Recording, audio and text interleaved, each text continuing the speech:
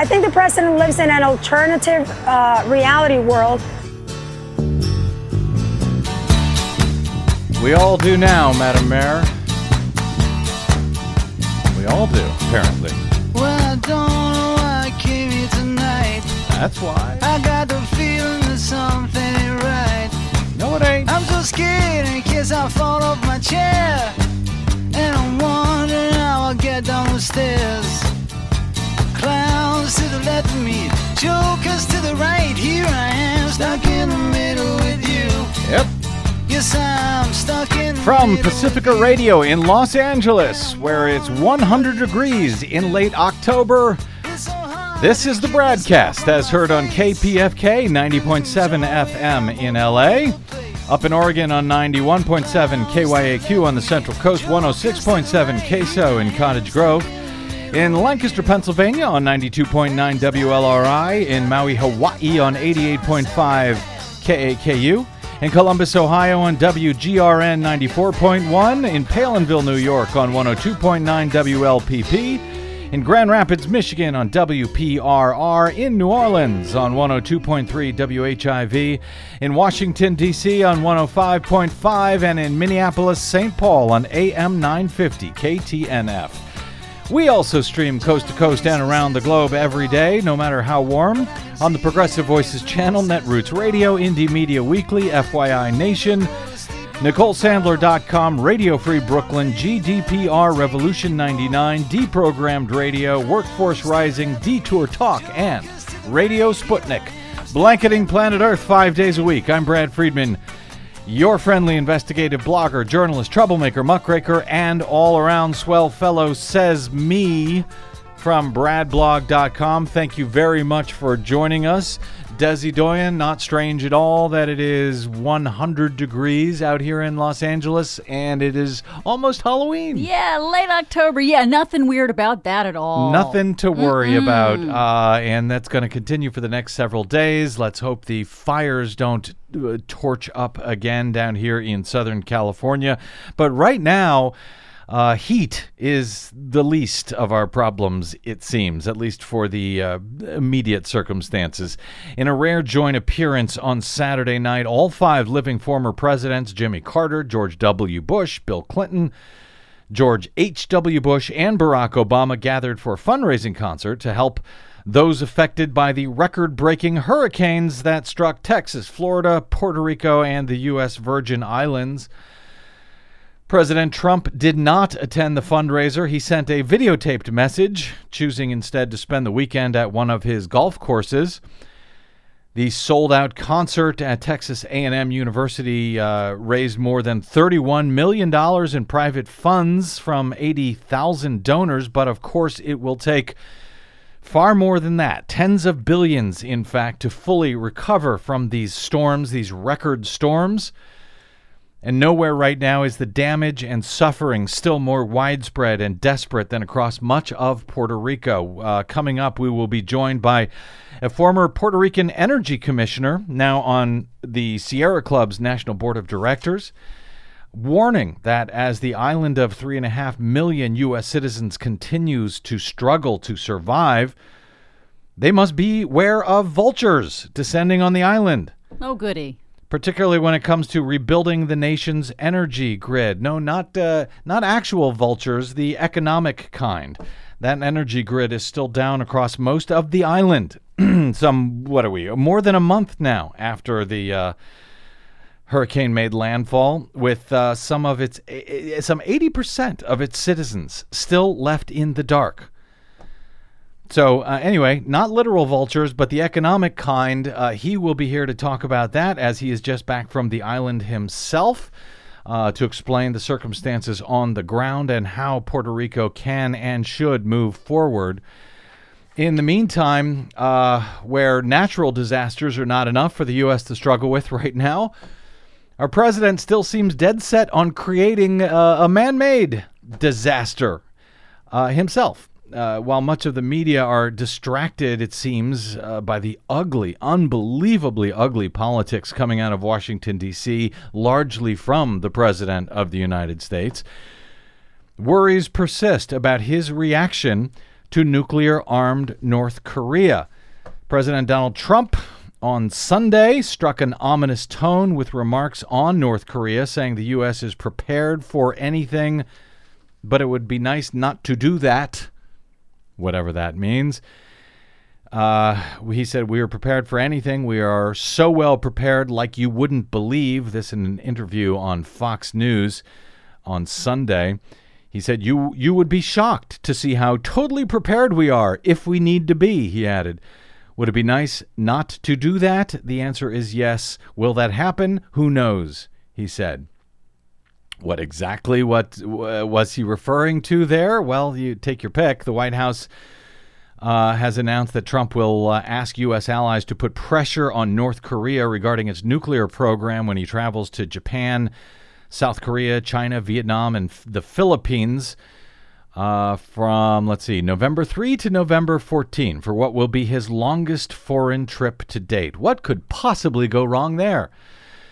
An unnamed White House official on Monday who briefed reporters on the upcoming trip said in what I think is probably good news that Trump is unlikely to visit the demilitarized zone separating North and South Korea during his visit. Oh, that is good news. I think it is good news. Let's news. hope they stick to it. According to the Washington Post, Trump plans instead to speak to U.S. and South Korean troops at Camp Humphreys, which is about 55 miles south of Seoul. That at the invitation of South Korean President Moon Jae-in.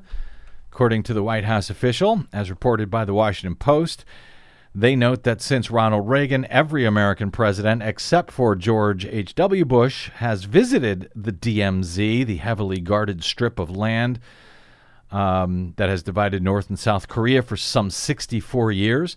The Trump administration has reportedly been divided over whether they should send Trump to the DMZ, not to the DMV, but to the DMZ. It's a little different. Yeah, amid concerns from the South Korean president and the U.S. State Department that a visit like that could further inflame tensions with Pyongyang, and we do not need those tensions to be further inflamed right now. The White House official said that Trump's personal security was not the concern. He's not afraid. He's not avoiding it because he's afraid, they want us to know. But that there is just not enough time for the president to visit both Camp Humphreys and the outpost along the border on that 12-day overseas trip to Asia. As noted, I think that's probably good news. Less good news, however, comes via an exclusive over the weekend from Marcus Weisgerber of the national security news outlet Defense One. This is troubling to me.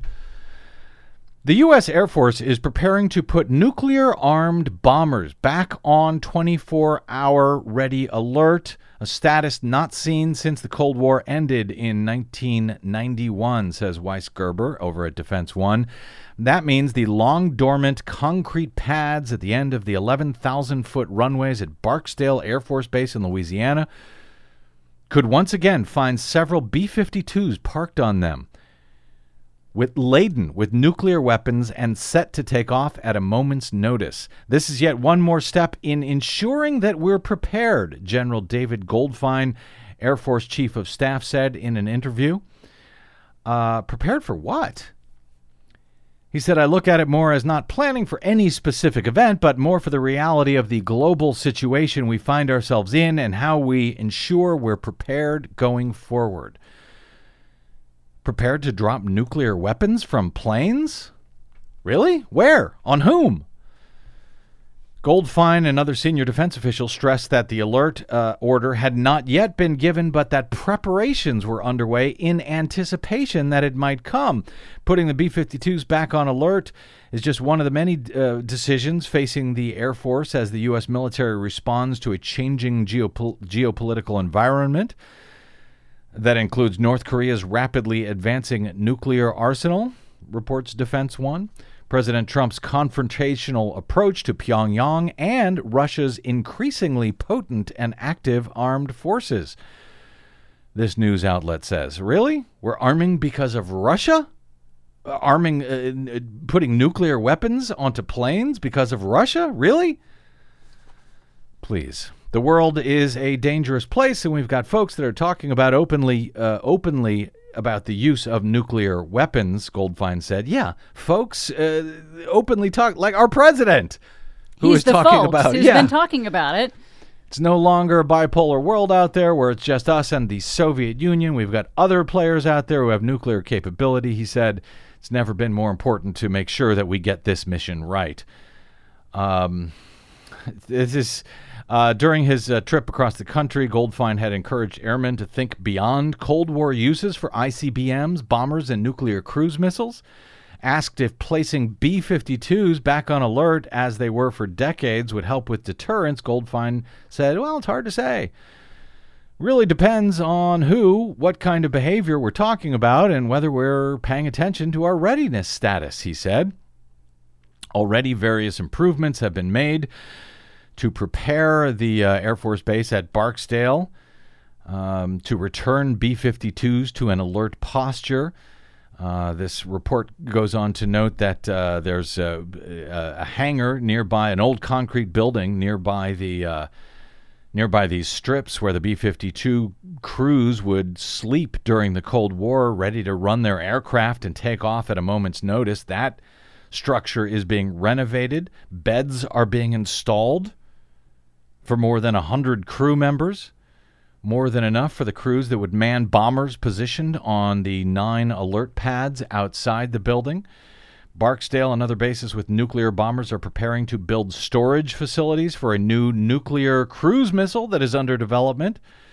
Goldfein received updates during his trip on the preliminary work for a proposed replacement for the 400-plus Minuteman III intercontinental ballistic missiles and the new long-range cruise missile. But, of course, if any other countries develop ICBMs, like, say, North Korea or Iran, this president has suggested that we should go to war with them.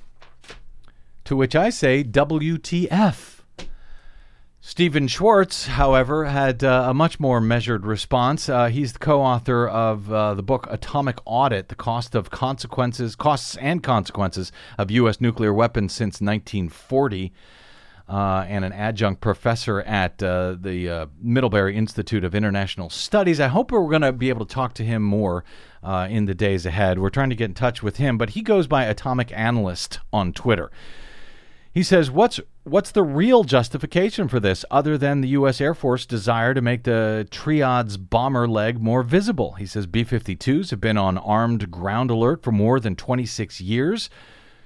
I should say haven't. He says they haven't been on armed ground alert for more than 26 years. So for 26 years, we have not had this ground alert, is what he's saying. Suddenly we need to. He says, are we afraid of a first strike by North Korea? By Russia? By China? B-52s were last on ground alert back in 1991. There were about 40 spread across several bases. He says doing that again would be very expensive and points out that we already maintain some 400 single warhead ICBMs that are already on 24/7 alert, plus 5 ballistic missile submarines on hard alert, carrying hundreds of ballistic missiles armed with some 400 to 500 warheads, not to mention some 7 other submarines transiting to and from patrol areas. Why isn't that sufficient to deter adversaries and reassure allies? Don't know. He says returning fueled and armed B-52 bombers to 24/7 ground alert will needlessly increase the risk of a serious nuclear accident. And then he adds, P.S. if you think Russia won't see this as provocative and react accordingly, I've got a lovely and profitable Trump casino to sell you. In the meantime, I know we have to get to our guest here momentarily, but some lawmakers are now citing the deaths of 4 U.S. soldiers ambushed by terrorists in Niger to call on Congress to finally reconsider the authority that has been granted, the broad authority that has been granted to the President of the United States, any President of the United States, through the authorization of use of military force, the AUMF, that was passed after the 9/11 attacks back in 2001, and have been used to justify wars everywhere since then. including attacks on Syria, which had clearly had nothing to do with 9/11. Now, committee chair in the Senate Foreign Relations Committee, Bob Corker, said in a statement that the current threats make it perhaps more important than ever that we have a sober national conversation about Congress's constitutional role in authorizing the use of military force. Yes, current threats from whom? I don't think he says, but yes, Senator Corker, I think that would be appropriate. Tim Kaine, Democrat from Virginia, says the same.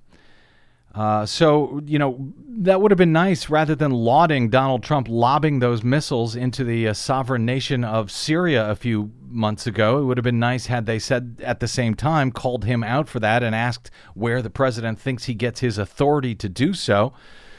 He does cite the AUMF for that. So, yeah, it is time, especially now that you have what appears to be a president threatening nuclear war against North Korea and the U.S. military now actually preparing for such a war. How far is this going to go? And as usual, will Congress wait until after something unspeakable has happened to actually take action? My guess is yes, but I suppose I have gotten cynical in my old age. Meanwhile, we have some 3.5 million U.S. citizens who have been without water and without power for over a month. Many of them still without running water or other basic services and still waiting for billions of dollars in relief aid to allow them to fix it. Let's take a quick break here. We'll find out what is being done to restore Puerto Rico's power grid some 33 days after Hurricane Maria first made landfall and what should be done to avoid such crises in the future. I'm Brad Friedman. This is the BradCast.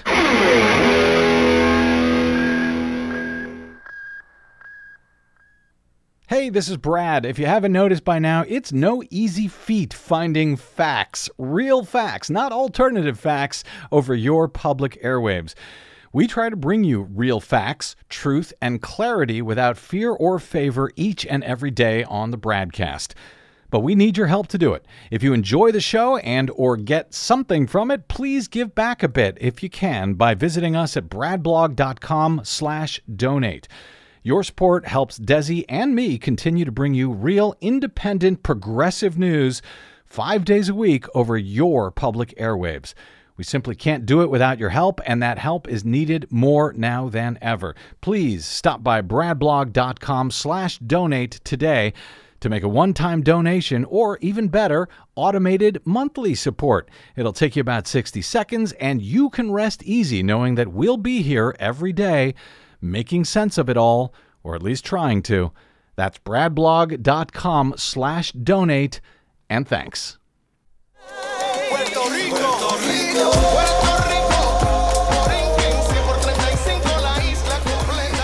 Welcome back to the BradCast. Brad Friedman from bradblog.com.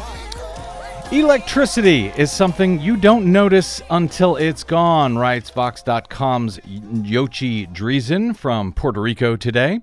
On the mainland U.S., where power outages are rare and brief, he writes, Americans are used to simply flipping a switch and watching the lights come on, plugging in an air conditioner and feeling the cold air and trusting that your refrigerator will keep fresh food and milk from going bad.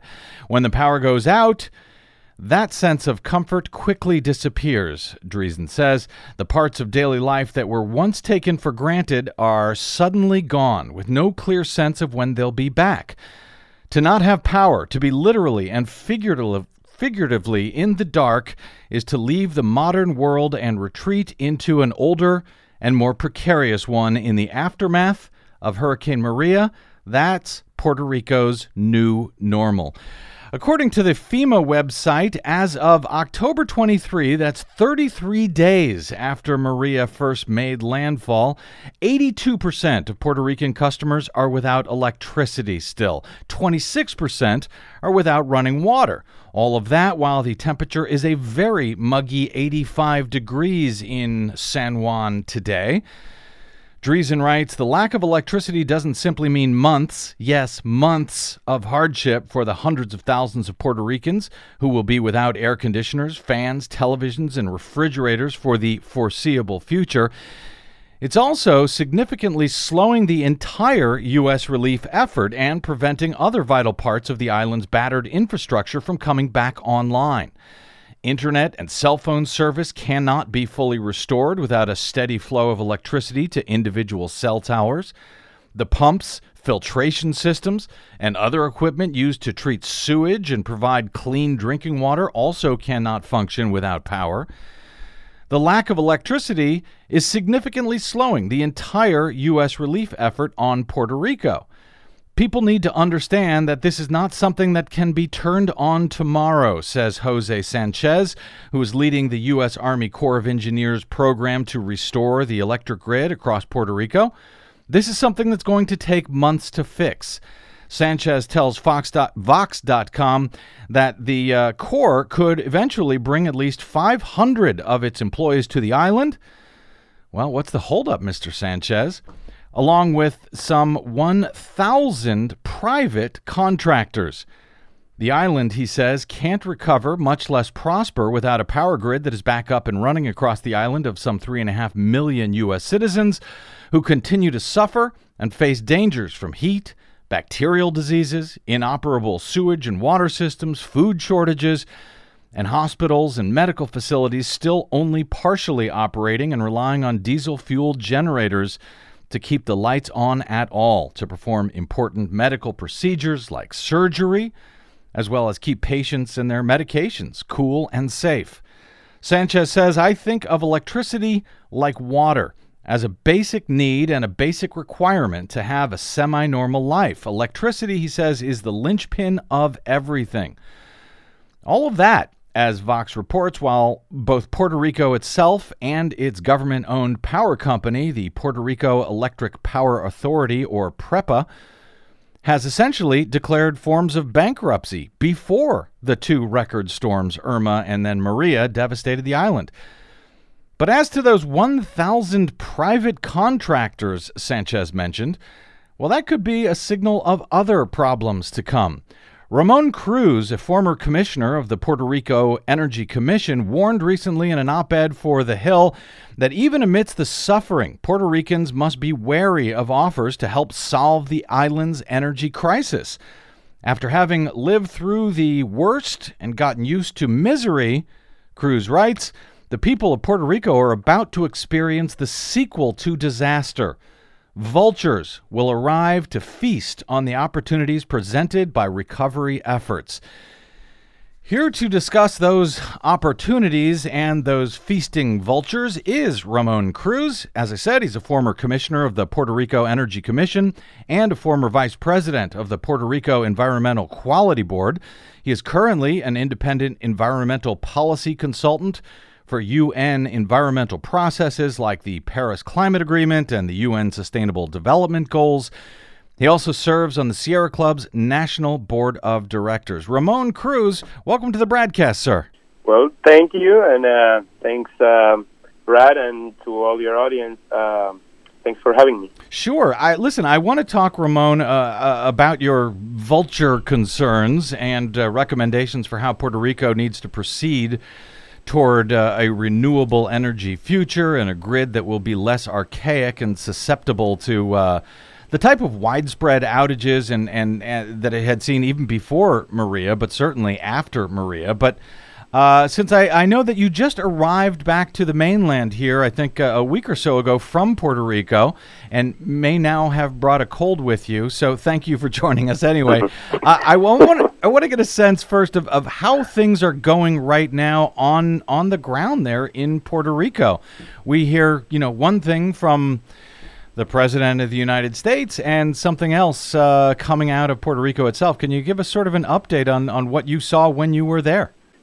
Well, unfortunately, many of the stories that you see in the news are true. I mean, the recovery efforts were so slow to come from the federal government, even from the state government, that certainly makes us feel as second-class citizens. So it's basically what you see in the news, and sometimes even worse. The situation in the metropolitan area of San Juan, has definitely improved, but inside the island is definitely much worse, getting worse by the day. You know, when you don't have electricity for a whole month, when you don't know when it's your next, hot meal that you're not using just, canned sausages or any kind of canned food. So it's very heartbreaking when you see the amount of, when you look into the horizon, when you only saw trees in the past, now looks like more like a fire went through, or a war, where you barely have any trees to provide any shadows or any relief. When you drive, and it's at night, and you only see with the lights of your car just mountains of debris on the side. So it is very chaotic. The intersection has no traffic lights, so it becomes very chaotic to drive around. I remember coming to New York and then seeing all the so many families saying goodbye to each other because they're migrating basically to the U.S. At least to have some relief in the meantime. But I'm sure many of them will probably stay for good, as the opportunities in the island are very scarce right now. I'm struck, Ramon, you say things are getting worse. We're a month out from this thing, and it still feels, at least outside of the capital of San Juan, that things are getting worse, not yet better in those locations? Yeah, because you still have towns that are not connected, or that are not communicated at all. I cannot. My father, for example, lives in a town called Rio Grande. It's only about 45 minutes from San Juan. Still, I cannot talk to him on the phone. I know that, and they don't have any electricity, nor water service. So for many, and imagine, when you're a patient that needs, special care, and you're in the mountains, in the town in the mountains, you may not have, some of them have received a visit from the authorities only once, if any, and to bring, a couple of water bottles and some canned sausages, or some, the food in the FEMA, packages sometimes are not the most healthy ones either. So it's very unfortunate for many. Donald Trump gave himself and the federal relief efforts a 10 out of 10. You may have heard late last week when he was asked about it at the White House during a press avail with the Puerto Rican governor, Ricardo Rosselló there. How would you rate the effort on that same scale, Ramon? Well, it's difficult for me to give grades, given that I haven't graded any other relief efforts in the past. What I can say is that it's very unfortunate that he brings it back to himself, and to what grade would he give? Ultimately, who cares about what grade he gives if there's still people that have all these necessities, So it's really infuriating to see that brings it back there, back to that. When he visited the island, he said, "Well, this is not major issue because not that many people, were killed, like Katrina." And that happens because from the winds itself, a lot of people may have concrete houses or they were able to seek refuge. But the fact that they lost everything, and that they still haven't have access, they're drinking contaminated water in ways that are preventable, completely preventable. Then that's the real disaster. So in that case, I would definitely give, if I could give negative points, I would give that. We're told by Trump and other federal officials that the effort there is unprecedented. but that where food and water is getting to the island is not getting where it needs to be still now more than a month after the disaster, is that the federal government has been essentially laying blame at the foot of local officials rather than the federal government. I'm curious your response to that, Ramon. Well,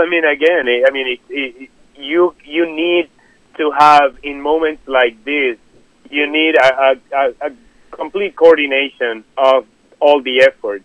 And it's not only state versus federal. Here you needed to have somebody, some central command that needed to call the shots, that needed to ease, things like they gave a waiver of 10 days of the Jones Act that basically would allow other ships from other flags, other countries to come to the rescue, in ways that U.S. ships haven't been able to. Now there's a lot of cargo there, but then all the bureaucracies to let it happen, to let it go through, it's ridiculous. There's a lot of things that you cannot travel, that you cannot, take by plane. Like, a lot of lithium batteries, for example, to power solar systems. So all that, we need to happen. Yesterday, I was talking to some friends and colleagues that work in the solar industry, and they're saying, we got a great shipment of, 100 pallets, I think you call it, in English, of solar panels, but still will take at least a month to go through all the shipping, processes and all that. So that's too bad. That's what's happening, and still there's conversations of in Puerto Rico or in Congress actually of waiving environmental regulations. That's not the kind of regulations that you should be looking to ease these days. But it is a lot of the logistical and bureaucracies to get things inside the island. The Jones Act should be lifted, at least a year, if not forever, for Puerto Rico. Otherwise, that's the kind of things where the federal government could actually help a lot. Yeah, and you say there's 100 pallets of solar panels sitting there, not getting out where they need to be. And I want to ask you about rebuilding the grid and your recommendations and warnings there as well. But last question before we do, I want to just get, what do you find that Americans on the mainland here don't currently understand about this crisis in Puerto Rico? And more importantly, where would you send those people who would like to help somehow? Well, there is a big effort. I think. In terms of human power, you have a lot of able Puerto Ricans to help.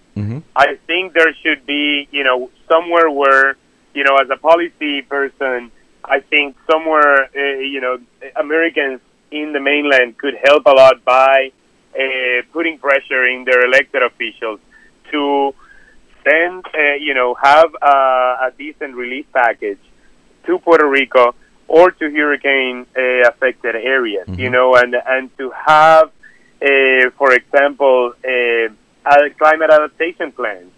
Something, I think, everywhere in the coast, everywhere that is vulnerable to climate change, to global warming, there should be a plan for how to deal with, how to deal with essential infrastructure. So things like that is extremely important. So it's the political pressure, then all the relief. There's a lot of organizations that are providing relief. We're still in a survival mode. There's still a lot of organizations that are preparing food, preparing basic needs for Puerto Ricans. So I would say that, and then there's going to be a lot of materials needed. And materials, not so much. Everything is welcomed, of course. But I would say water filtration, water filters, filtration plants, solar equipment that could work without, without adding to the amount of debris and toxic waste that is being created. So batteries, of course, are needed. You couldn't find any D-size batteries in the island. or any. I mean, I didn't enter in any of the any store that you could find any batteries at all. You could not. So of course that's needed, but actually, why not using solar lamps? Why not using chargers that you could put a solar cell outside and charge your battery so that you can power a fan at night? Yeah. So things like that are very much needed right now, desperately in the island. Of course, that's not all that's desperately needed. Let me take a quick break and we'll come back with Ramon Cruz. I want to ask about this report from FEMA about the fluctuating power levels, which seems very strange. And, of course, about the vultures who are now descending on Puerto Rico and how Puerto Rico will be able to move forward appropriately and safely and smartly. All of that and more with Ramon Cruz, formerly of the Puerto Rico Energy Commission. I'm Brad Friedman. This is your BradCast.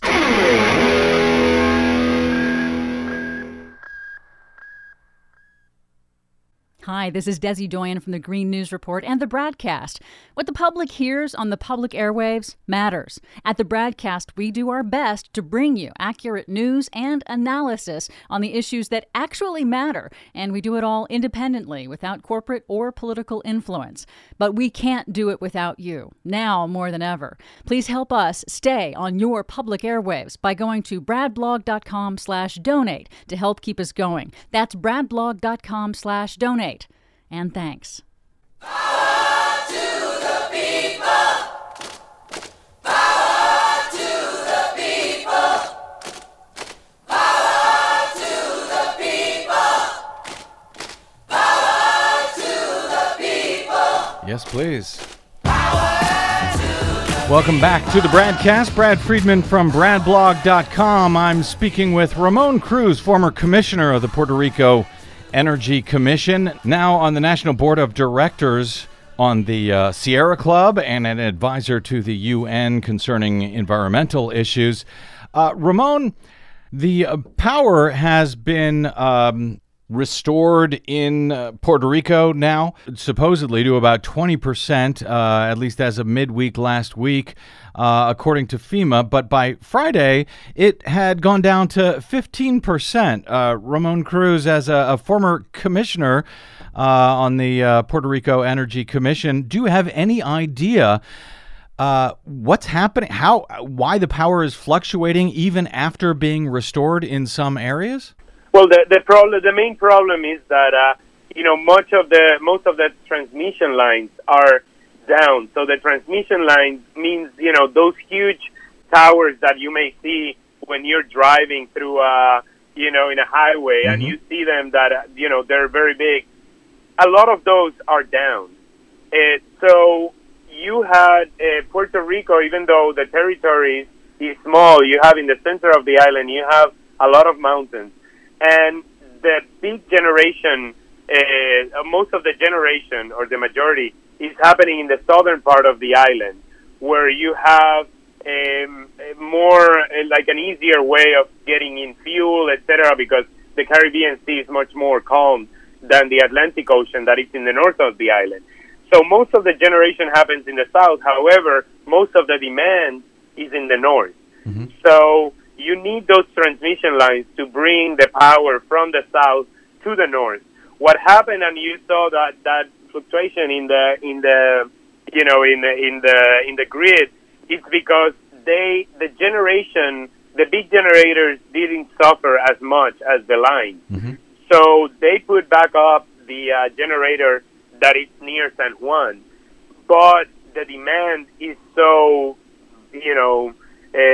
so strong, so huge, that it basically made the system collapse, and then you had that problem. So you need definitely the generation from the south to cover for that. Otherwise, it's going to be difficult to bring back. So basically, they brought they lit up too quickly, and then people were just thirsty of power, and that made the system collapse. But I'm sure they can bring that easier than bringing some of the towers that were down from the transmission line. So the generating plants themselves, in theory, they're fine, they're working, but there's just basically no transmission wires over the mountains from the south to the north, or at least I guess 3 of 4 of them are down at this point. Well, let me backtrack then a little bit. It's not that they're fine.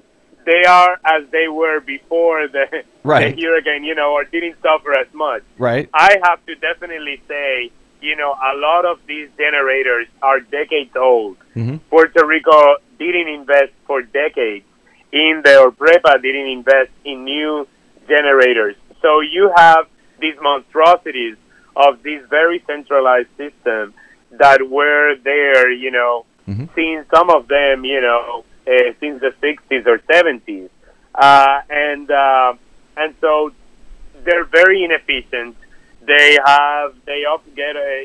operate with some of the dirtiest fuels right now, and they should have been changed and retired long time ago.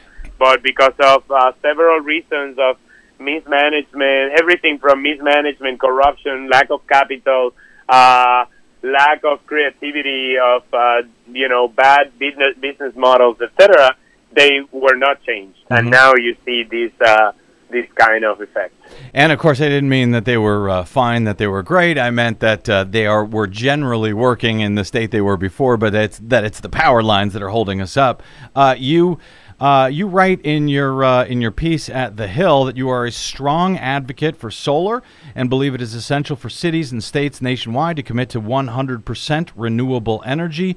Nonetheless, it is important to proceed with caution so that these goals are achieved the right way. What does that mean, and how should Puerto Rico consider rebuilding its power grid at this point, even while it's struggling just to get power to its residents, citizens across the island? Well, the problem usually with solar, and again, I'm a strong advocate. I think cities in the U.S. should be switching to that, pledging. We have a big campaign at the Sierra Club on switching to 100% renewables. But you have to do it. Not all the grids are equipped to. Okay, I put the solar panels and that's it. There's a bunch of not only technical but regulatory issues that you have to take. That you have to take into consideration.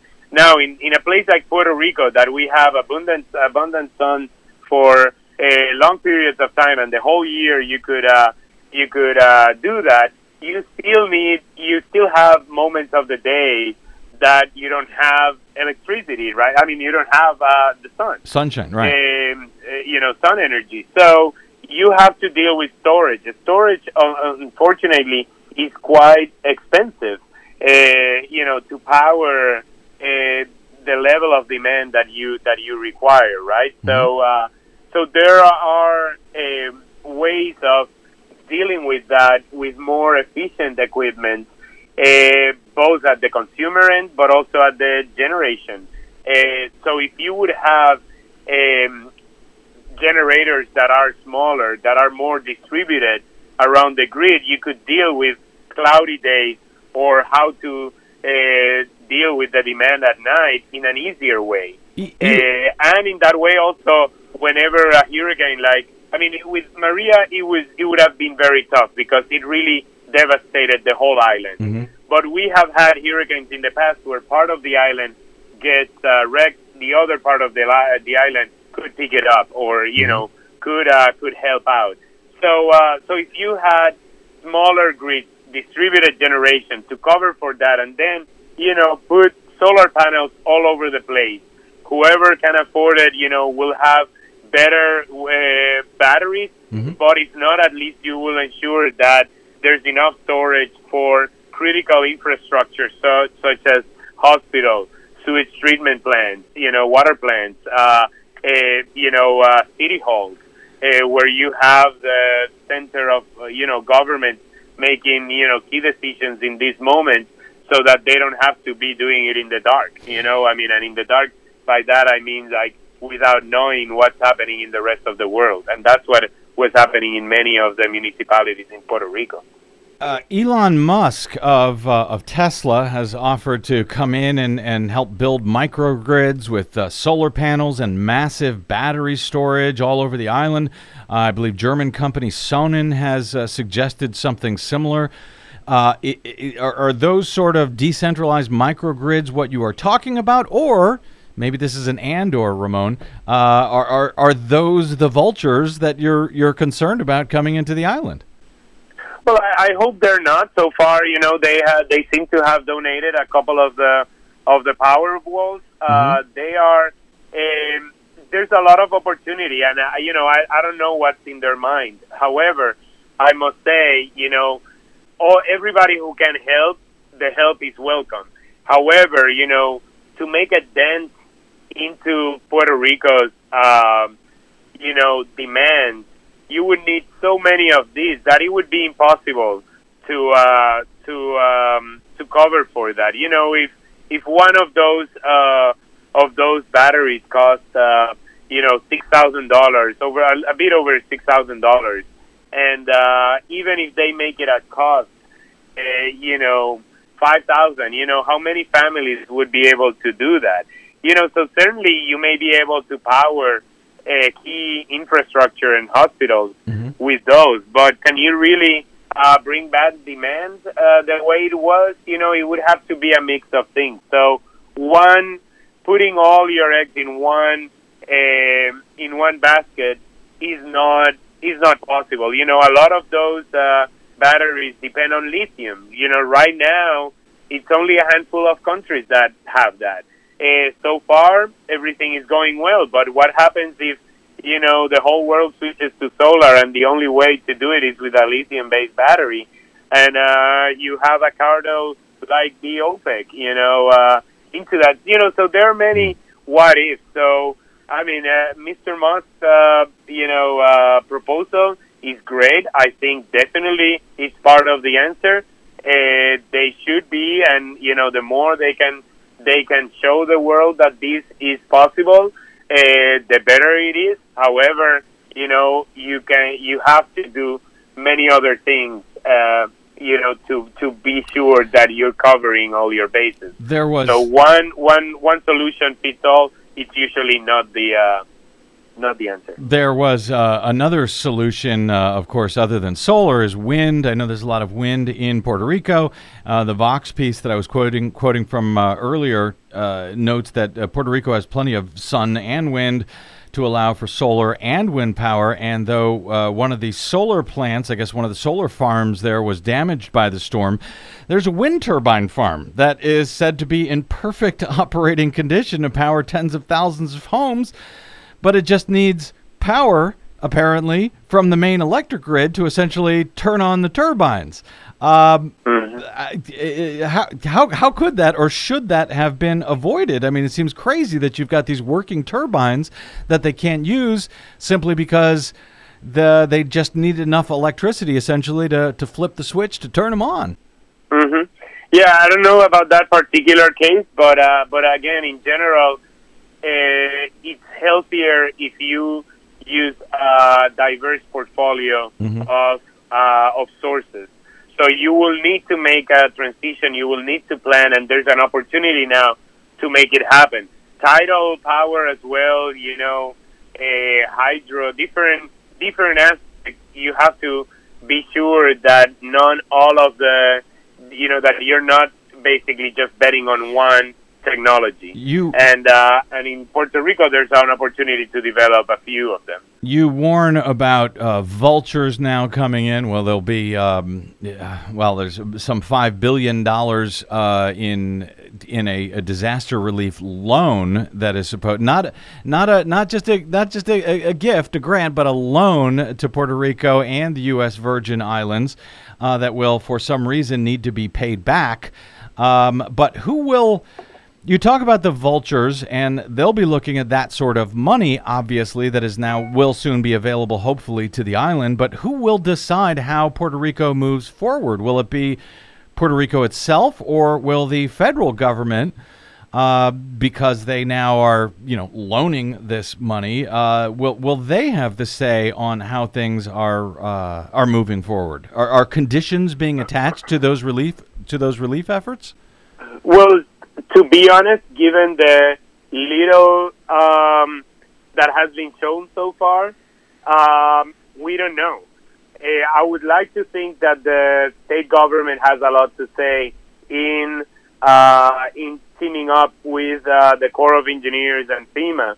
However, if you look at the example that we have so far on the whitefish contract, it is a mystery, and it is, I think, unfortunate that a small, quite inexperienced, company in Montana is now in charge of building up the grid in Puerto Rico. And so when being asked about it, what I see it's a lot of pointing fingers saying, oh no, it was the feds who recommended. No, and the feds say no, it was the Puerto Rico government who did it. And regardless of who did it at the end, there were options like the mutual assistance program of the Power Association that basically puts all the utilities in the U.S. together. They could have been the ones doing this. And did they need more money up front or not? Aren't those terms negotiable? So it is very shady how this contract happened, and that's why because of instances like that for us that are on the side of watchdogs or transparency of wanting policies and programs to be much more transparent and to benefit the most, then it's extremely alarming what we're seeing so far. It is, and I hope, Yeah, when these tiny companies out of nowhere suddenly have these huge multi-million-dollar contracts to restore power to Puerto Rico, and nobody can really understand or explain the process by which they have gained those contracts, that is disturbing. Ramon, Cruz, I've got just a minute or two left here. I know you had mentioned this in part and noted it over the weekend to me via email that there is an important Senate hearing on hurricane relief happening on Tuesday in the U.S. Senate, and they're discussing waiving environmental regulations. What does that mean? What sort of environmental regulations are they waiving, and what are your concerns? Well, I have to point out that actually the hearing was canceled. I'm not completely sure why. So it has been postponed, but there's no setup date yet. Okay. But it was on the schedule that was before. They mentioned the waiving of environmental regulations. Mm-hmm. That it is important to see the air quality regulations. I know that in the rounds in Washington there is and I will throw it out there. A company like Energy Answers that are trying to build an incinerator for a long time, and there has been obstacle after obstacle, and they haven't been able to do it. Now I am sure there are probably ones or companies like that looking to relax the environmental regulations. They all claim that it's state-of-the-art facilities. If it's state-of-the-art, then why do you have to ease some of the local environmental regulations? So, or even if some under NEPA, or the Environmental Protection Act or Clean Water or Clean Air Act at the federal level, they should not be laxed right now, especially when you have people drinking water from rivers. So that is very important to keep a watch on that, and for American citizens in the mainland to help the brothers and sisters in the island, and you that have political clout in the state through Congress, then contact your Congress members, your senators, and be sure that there's no, easement, how do you call, relaxation of those environmental regulations for Puerto Rico. We are doing what we can here to get the word out, Ramon Cruz, and your help is appreciated. I hope you'll stay in touch with us. You write at the end of your op-ed at The Hill, which we'll point people to, that we, the people of Puerto Rico, are in desperate need, but we shouldn't trade the next 50 years of electricity away for 1 year of urgency. It's time to look out for the collective well-being of all Puerto Ricans and maintain constant vigilance in the face of the inevitable fact that vultures may come dressed as angels. Indeed. Ramon, please stay in touch with us as those angel-dressed vultures show up in Puerto Rico. We'll do our best to get out the word, and we'll point folks towards your work at The Hill and also on the Twitters, where you are Ramon Cruz Diaz. Anywhere else that we should send folks for your websites or anything else, Ramon?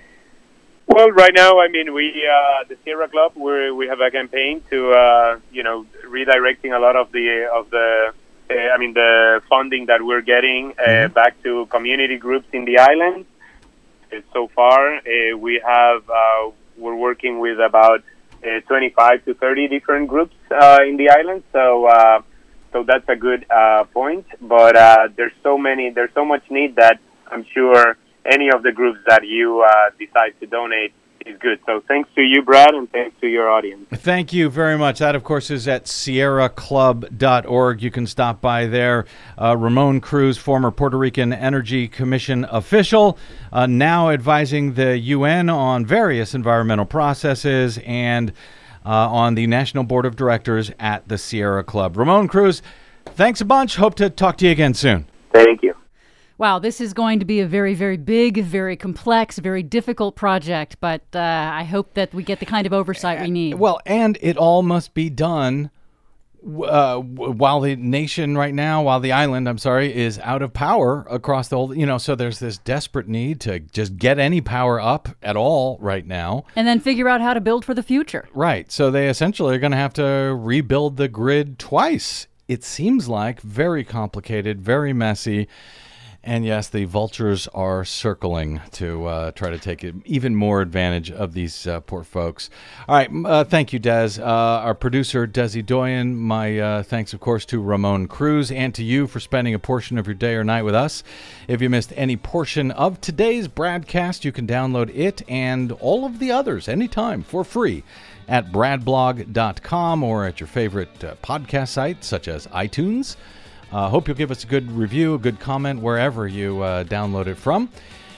You can drop me email if you like. I'm BradCast at bradblog.com. And on the Facebooks and the Twitters, I am simply The Brad Blog. My thanks as ever to those of you who actively support the BradCast by stopping by bradblog.com/donate.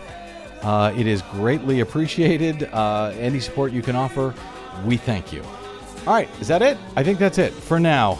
Until we meet again, I'm Brad Friedman. Good luck, Puerto Rico. Good luck, world.